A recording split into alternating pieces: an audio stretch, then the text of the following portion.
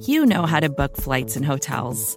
All you're missing is a tool to help you plan that unbelievable travel experience. That's why you need Viator. Book guided tours, excursions, and more in one place. There are over 300,000 travel experiences to choose from, so you can find something for everyone. And Viator offers free cancellation and 24/7 customer support for worry-free travel. Download the Viator app now and use code Viator10 for 10% off your first booking in the app. Find travel experiences for you. Do more with Viator. For decades, Milk has been fueling women marathon runners as the OG performance drink. And in the new docuseries Running Sucks, brought to you by Team Milk, Abby Ayers takes us on a journey of self-discovery as she meets several groups of empowered women runners to find out what drives them, what fuels them, and what pushes them to go the distance. And in the process, she learns that she too can be a distance runner. You can watch the series at runningsuckstheseries.com and register for the inaugural Every Woman's Marathon at everywomansmarathon.com.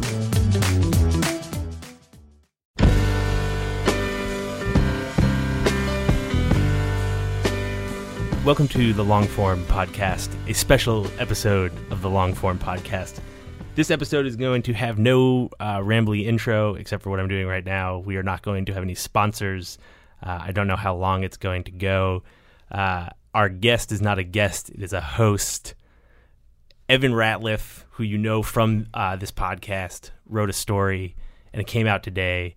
And we figured that since we do this podcast about stories and long stories, and Evan had done one, and it's our fucking podcast, that we just talk about Evan's story because it's for sale and you should buy it. That's the point of us talking right now, is that you should go and buy the story. I guess that's the point. Does that mean we're done? Yeah, that's it. Go buy it. And this podcast is exactly 1 minute long. There is one other thing, though, about there's like one hitch in this plan, which was we decided to do this. And I was like, yeah, we'll just do like a short one. And then I read the story. And now I don't know how you let me agree to say that we were going to do a short one, because I don't know how you're going to explain, just like summarize the story in anything less than like 45 minutes. It's true. I've actually been summarizing this story for like years to different people, and I still can't do it in less than like a 20-minute conversation just on its own. All right, well, try and give the short synopsis of this story. Okay, so the story. What's the story called? Well, if we're going to tell people to buy it, we should tell what it's called. Yeah. It's called The Oil Man's Daughter, and it's in The Atavist. And it's a little weird about publishing in The Atavist because I don't want people to feel like it's somehow vanity publishing. You self-published this story, huh? Yeah, I self-published the story, essentially. There's been some pretty great like lines around the office where people keep being like, yeah, I'm editing my boss's story, or like I have to record my boss reading his story. Everyone loves it. Oh, yeah? Yeah. Everyone, that's great to hear. Everyone's just been talking about how great it is. No, I did. It was very well edited by Charlie Homans in our office. And I had told him, like, don't go easy on it because it needs it, and it did. So I don't feel like I got the gentle treatment necessarily. But what is the story about? So the story is about a woman named Judith Wright Patterson. She lives in Missouri, and she was born in 1956. And in the late 80s, 1989, she was contacted by her birth mother. So she had been adopted. She knew she was adopted. She knew her adoptive parents had gotten her when she was a baby, but she didn't know who her birth parents were. So her birth mother, whose name is Louise, got in touch with her and said, you are the daughter of a guy named M.A. Wright, who was at one time the chairman and CEO of Exxon in the 70s. So she said, basically, you're the illegitimate, long-lost daughter of this famous, rich oil man from Texas. And Judith then has essentially spent the last more than 20 years since then trying to prove this fact. And then the story got really weird because M.A. Wright died in the 90s, and she had some contact with him, and then she sort of tried to get in on his estate. And in the process of trying to show that she was his daughter, she discovered that her birth mother's family had perhaps been getting money from him for her entire life, and at least according to her, stole it all. Okay, so that was like that was pretty good. That was like 2.5 minutes. I assume for most people following along that they got lost somewhere in there. For sure. This shit is totally insane. Like I just read it, and it you know, it's pretty windy. It's pretty windy, and I don't want to like you know, spoil the thing, but there's a moment in the story where I wondered whether or not you wished you had ever like picked up the phone. Yeah. Well, I mean, I guess I should say like I've been working on the story, although working is probably a very loosely applied term, for 5 years. So I found out about it 5 years ago, and there have been many different times when I thought, okay, now I'm going to write this story, and I just couldn't do it. I couldn't figure out how to get a grip on, I mean, even the capsule that I just said, like, it's hard to figure out how you tell that story. And that's like the story minus like 15 twists. Right. That's minus all of the ins and outs of what happened. But probably the bigger problem was it's almost impossible to prove what's true in this particular story. So I just kept running up against the idea that, oh, okay, I'll just find, like, I'll make one call, or I'll like find the person who will say either this whole thing is true or this whole thing is not true. And I never did. And in fact, I realized that the more people I called, the further I was getting from actually like trying to figure out what really happened, because everyone had a different story, basically. So when you find yourself in that situation, you've been working on something for years, you have, as much as you have tried to avoid it, you have a relationship with the protagonist. Everywhere you're going sort of like opens more doors, and you feel like you're getting further away from the truth, or further away from something that could ever be like concise and finished. Like, how do you, like, when do you cry uncle? When do you like, all right, now's the time. Like, I enough. Like, I'm going to put it down in the way that I know it right now. I think, well, I mean, for a long time, I actually was going to drop it. And I came close to dropping it a lot of different times. Or, I mean, basically I did drop it. Like, I would stop dealing with it for a long time. And part of that was, and this is in the story, so it's not like I'm giving something away I wouldn't have revealed in the story, but basically Judith, the main character of the story, would just call me all the time. And so she wanted to get her story out. So I became this kind of like, she viewed me as sort of an advocate for her proving that this thing was true. And I didn't know what to do with that. So after a while, I couldn't deal with it anymore. So I stopped talking to her for a while, and then I would start talking to her again. And then I would go out there and visit her, and then I would not talk to her for a while. And then it finally got to the point, I mean, partly I think she was trying to get other publicity for it at this point. And so get other publicity for it, like she'd given up on you? Kind of. I mean, it'd been a long time since she thought that I was going to publish something. So I don't know if she would have gotten other publicity for it, but I did put the idea in my head that after all this time, if I don't actually publish this story and someone else does, I'll feel like the biggest fucking idiot ever. I'll just be like, I have literally thousands of pages of documents sitting like on my desk at work and at home. And like to do all that and then to not publish anything would just be like, I could never live with that, I don't think. So it's mostly just out of fear that someone else would do it.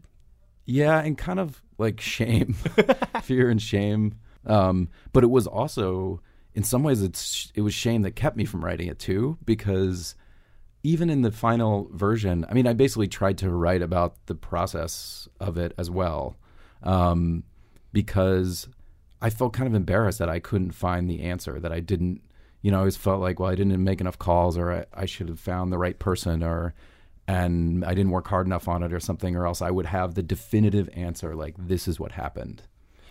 There were two things that were kind of like instructive or I remembered while I was reading it. And one is that, like, that's actually a criticism that you have leveled to me about like several stories, which is like, it was amazing, but they didn't totally nail the final thing. Like, I wish he just solved it, or just like, I'm not quite sure, which is like, in hindsight, like, was maybe weighing on you. But the other thing is that you've asked a lot of people on this podcast, and this is where like our weird experiment here gets kind of meta, but you've asked a lot of people on the podcast about the decision to put themselves into stories. And did you even make an attempt to do this without putting yourself in the story? I don't know how you would have done it. No, I never wrote it. I never wrote it without me in it. And I mean, actually, like I ask people about that all the time because I'm really interested in how they decide and what their choices are. But I do a lot of times. Like I actually like to put myself in there somewhere, just because I feel like it just kind of like gives the reader some sense that like this is one person's version of this story. Even if it's not in a big way, like a real biographical way. But this one, I went like way over the top with it, partly because the way that I wrote it was informed a lot by the fact that I must have told 100 people this story over the last 5 years. Right. And they always ask a certain set of questions, one of which is, how the fuck did you find out about this? And the way I found out about it is like kind of lame, but also like kind of funny. So I just figured, well, I'll just put that in there and turn that into part of the story as well. Well, explain how you found the story, because it's certainly the first time I've ever read that in like the lead of a story. Yeah. So the way I found out about it was I have an agent, literary agent, who, as I say in the story, is sort of like my agent in name only. He kind of like lets me say that he's my agent, even though I haven't published a book in like going on 10 years, and that book didn't sell. Evan's book will be in the show notes. Yeah. And I co-wrote that book. I actually didn't even write that book myself. But anyway, he's great. His name's David Kuhn, although I didn't name him in the story. And he also represented Dominic Dunn, writer for Vanity Fair and sometime television personality. And the character in the story, Judith Wright Patterson, called David because she found out that he represented Dominic Dunn somehow on the internet or something, and said, I have a story that Dominic Dunn should tell for Vanity Fair magazine. And he was kind of like, hey, he's writing a novel, he's busy. And also like Dominic Dunn probably hears like a story like this, or did, every day. So then I was having lunch with him. He told me this crazy woman called me. I said, actually, that sounds pretty interesting. And then he gave me your number. And that was the call that I like sometimes regretted that I had ever made. Yeah, I mean that honestly. Like, do you kind of wish you had never embarked on it? You've been working on the story for 5 years, and it sounds like you have some sort of like conflicted stuff about the fact that it never got totally solved. Yeah, I actually am really conflicted about it. I have a lot of worries about the story. I think my regrets will probably be relative to what happens with it. If someone comes out and says like, I have the definitive proof that like this woman is not this guy's daughter, and all you had to do was call me and I could have told you, then I'll probably like write an epilogue to it that will just Right. capture that. But that would be, I think that would be the outcome that I would most fear. But it's also true that like in a weird way, it's a personal story. It's a personal story of like a family drama. And so I had some worries about like what was appropriate to tell, because there's these whole private lives of these people just spilled out into these documents, Right. And some of them had pretty rough lives. Basically, all of it has ended up in like a court document at some point. Yeah, Everything that's known, at least. yeah, and massive long depositions about how the affair happened in the 50s, and it's a great story. There's all these oil men there, and Howard It's Hughes, great. and Howard that too Howard Hughes, shockingly, coming off like an asshole.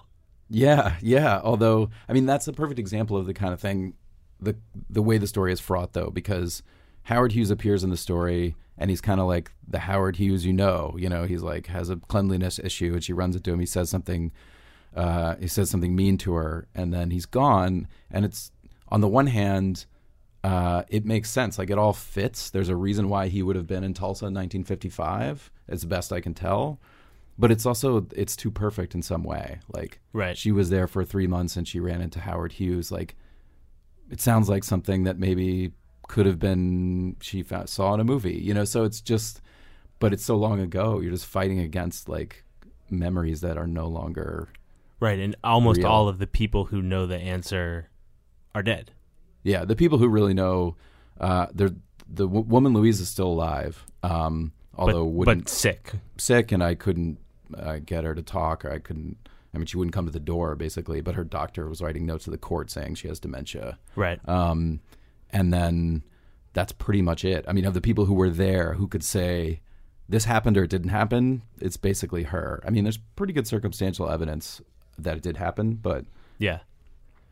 How did you balance getting this story done with all of the other like shit that you do in your life? By Like not you having- you co-host this podcast, which takes so much time. No, I mean, like, you know, I think that That's really meta. Is what you're doing? You're telling me that I'm not bringing enough guests for the podcast? Is that what you're trying to pretty fucking obvious that you're not bringing enough guests. No, the thing I'm asking about, which I think is helpful for people, is about how you sort of work on and tackle a really long-term project when you've got a bunch of other shit to do every day. Yeah, which is really hard. Yeah, I had never done that before, and I have to say, like, people who do that all the time, it's really, really difficult to do a story. I mean, this story is 16,000 words. It's got, as I said, thousands of pages of documents and hours and hours of interviews. So, you know, I did it over a very long period of time. That was the first thing. So there's no time peg on this thing. So it basically, you know, I could fit it in whenever I had a little bit of time. And then I had to sort of carve out time to go do the in-person reporting that was like vacation time, you know, like right. You just can't, I don't think it's feasible to work a full-time job and be able to do this type of reporting because you set aside, okay, I'm going to set aside 2 hours on Monday and make a bunch of calls, and like you get one person and then they start calling you back over the next couple of days and you're doing other things. So it really requires like dedicated time. It's, to me, that's one of the dilemmas of like long form magazine writing is like, it's really done best by staff writers and freelancers who dedicate all of their time to it. I mean, it's a job that you have to be doing all the time. And then the question of like getting paid enough to compensate for that time is the one that like everyone who comes in here to right. talk on this podcast deals with in some way or another. Yeah, I mean, that was one of the reasons I was really excited to talk to Molly Young. She's like the only person we've had on who has a full-time job, aside from you, who has a full-time job who does this kind of work. And I just don't know how you do it. I don't know how to do that, how one can do that sustainably. Like, I can also say this because you and I go to the same office every day. Like, you've been a frazzled guy for like a week and a half. At least. A week and a half. I mean, you've been a frazzled guy for years, but you've been this is a stressful thing you just did. Yeah, I mean, well, it's mostly like I didn't do anything else for the last month. Like I spent the last probably 3 weekends. Like one of those weekends after I left the office on Friday, I did not see another person I knew until I got back here on Monday. Like I just went home and like sat in front of the computer for an entire weekend, and I did that for 3 weekends. So, yeah, I mean, once you get into edits and, you know, fact checking and all that stuff, it's just kind of like, it's an overwhelming process. And I don't think I was particularly good at fitting it in with my job. I think I just like didn't sleep much. The answer is just like, don't really do that. Yeah. I don't know. People, you see those David Remnick stories and you're just like, how does he do that? I have no idea how he does that. But I read that he like gets up at 6 a.m. and writes like 5,000 words or some ridiculous thing. So, you know, that's a skill that I don't have. Answer is don't do it or be Remnick. There you go. Yeah. I think that people know this, but maybe they don't. Like before you started The Atavist, you wrote these kinds of stories a lot. And did it make you miss doing that? Do you miss doing that? Yeah. I mean, I've, at least among people I know, it's not like I've ever been quiet about the fact that I really love writing, and I kind of wish I was writing all the time. Not the actual writing, but just the whole process of like trying to figure a story like this out and piece it together and you know, get the right interview and then, you know, put it all together into a story. Like I just love that process. So I did miss that process. It has been interesting though, because the actual writing part was a lot easier than it usually is. Because really? I think just the sheer volume of bitching that I have done over the last 2 years about not having time to write, like no human being, including even me, could like bitch that much and then start bitching about the writing and actually get to do it. You know, like it just the cognitive dissonance would have been overwhelming. So I actually was kind of like, I love this. I'm just sitting here all weekend. All I'm doing is I haven't seen anyone since I left the office on Friday, and I won't see anyone till Monday morning. I loved it. Yeah, it was great.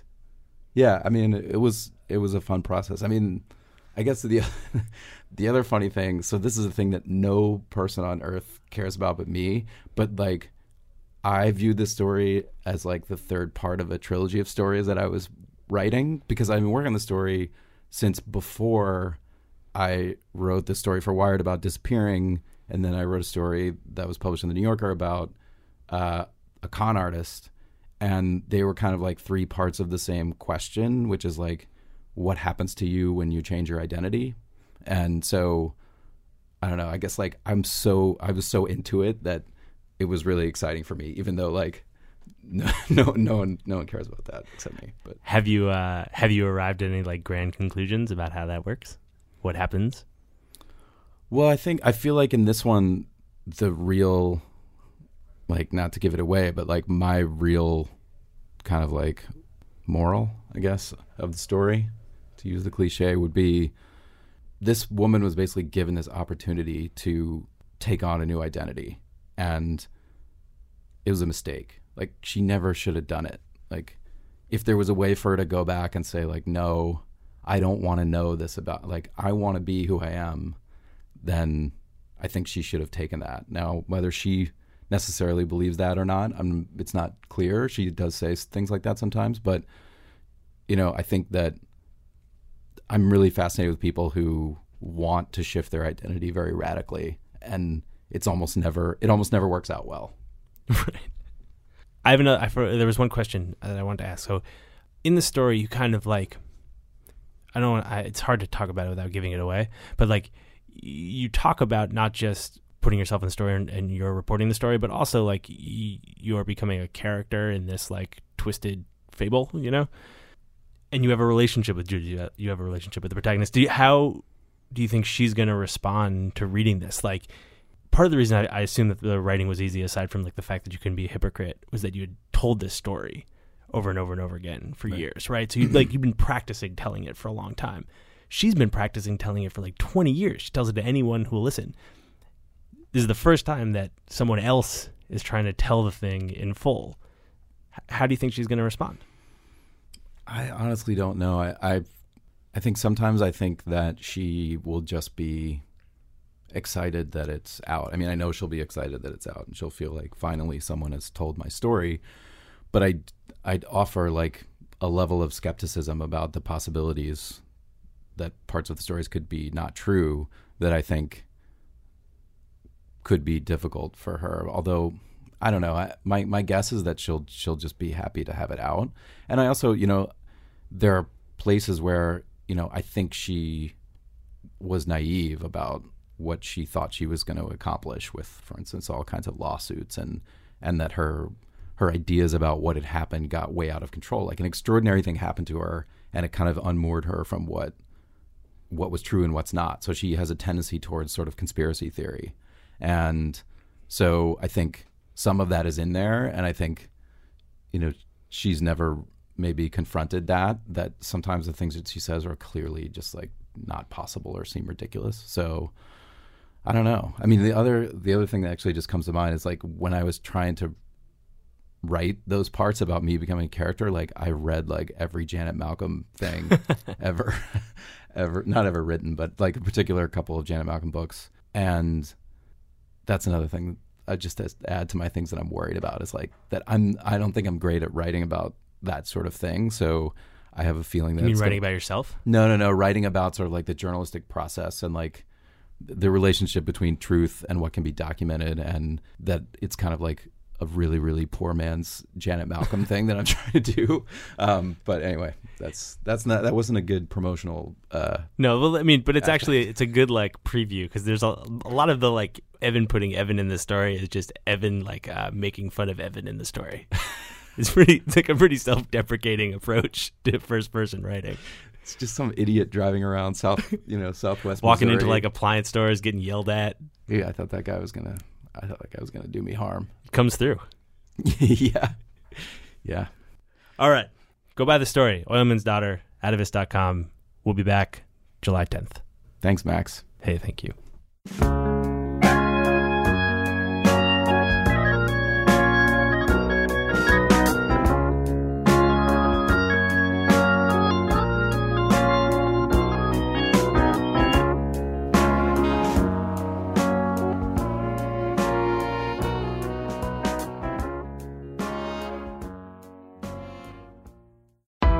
Why do you run? Why does anyone? I always thought that runners loved running, and that's not the case. Most runners hate running, but they choose to do it. In the new docuseries Running Sucks, brought to you by Team Milk, Abby Ayers learns why women runners everywhere are driven to go the distance. It really is about taking my power back and proving myself wrong. Team Milk is about fueling women's performance and helping them along their marathon journeys. You can sign up now for the inaugural Every Woman's Marathon taking place in Savannah, Georgia on November 16th, 2024. Learn more and register at everywomansmarathon.com. More to-dos, less time, and an infinite number of tools to keep track of. Sometimes doing business has never felt harder, but you don't need a miracle to hit your goals. You can just use HubSpot, because their all-in-one customer platform can make growing your business infinitely easier. Imagine this: high-quality leads, fast closing deals, wildly happy customers, and more benchmark-breaking quarters. It's not a miracle, it's HubSpot. Visit HubSpot.com to get started today.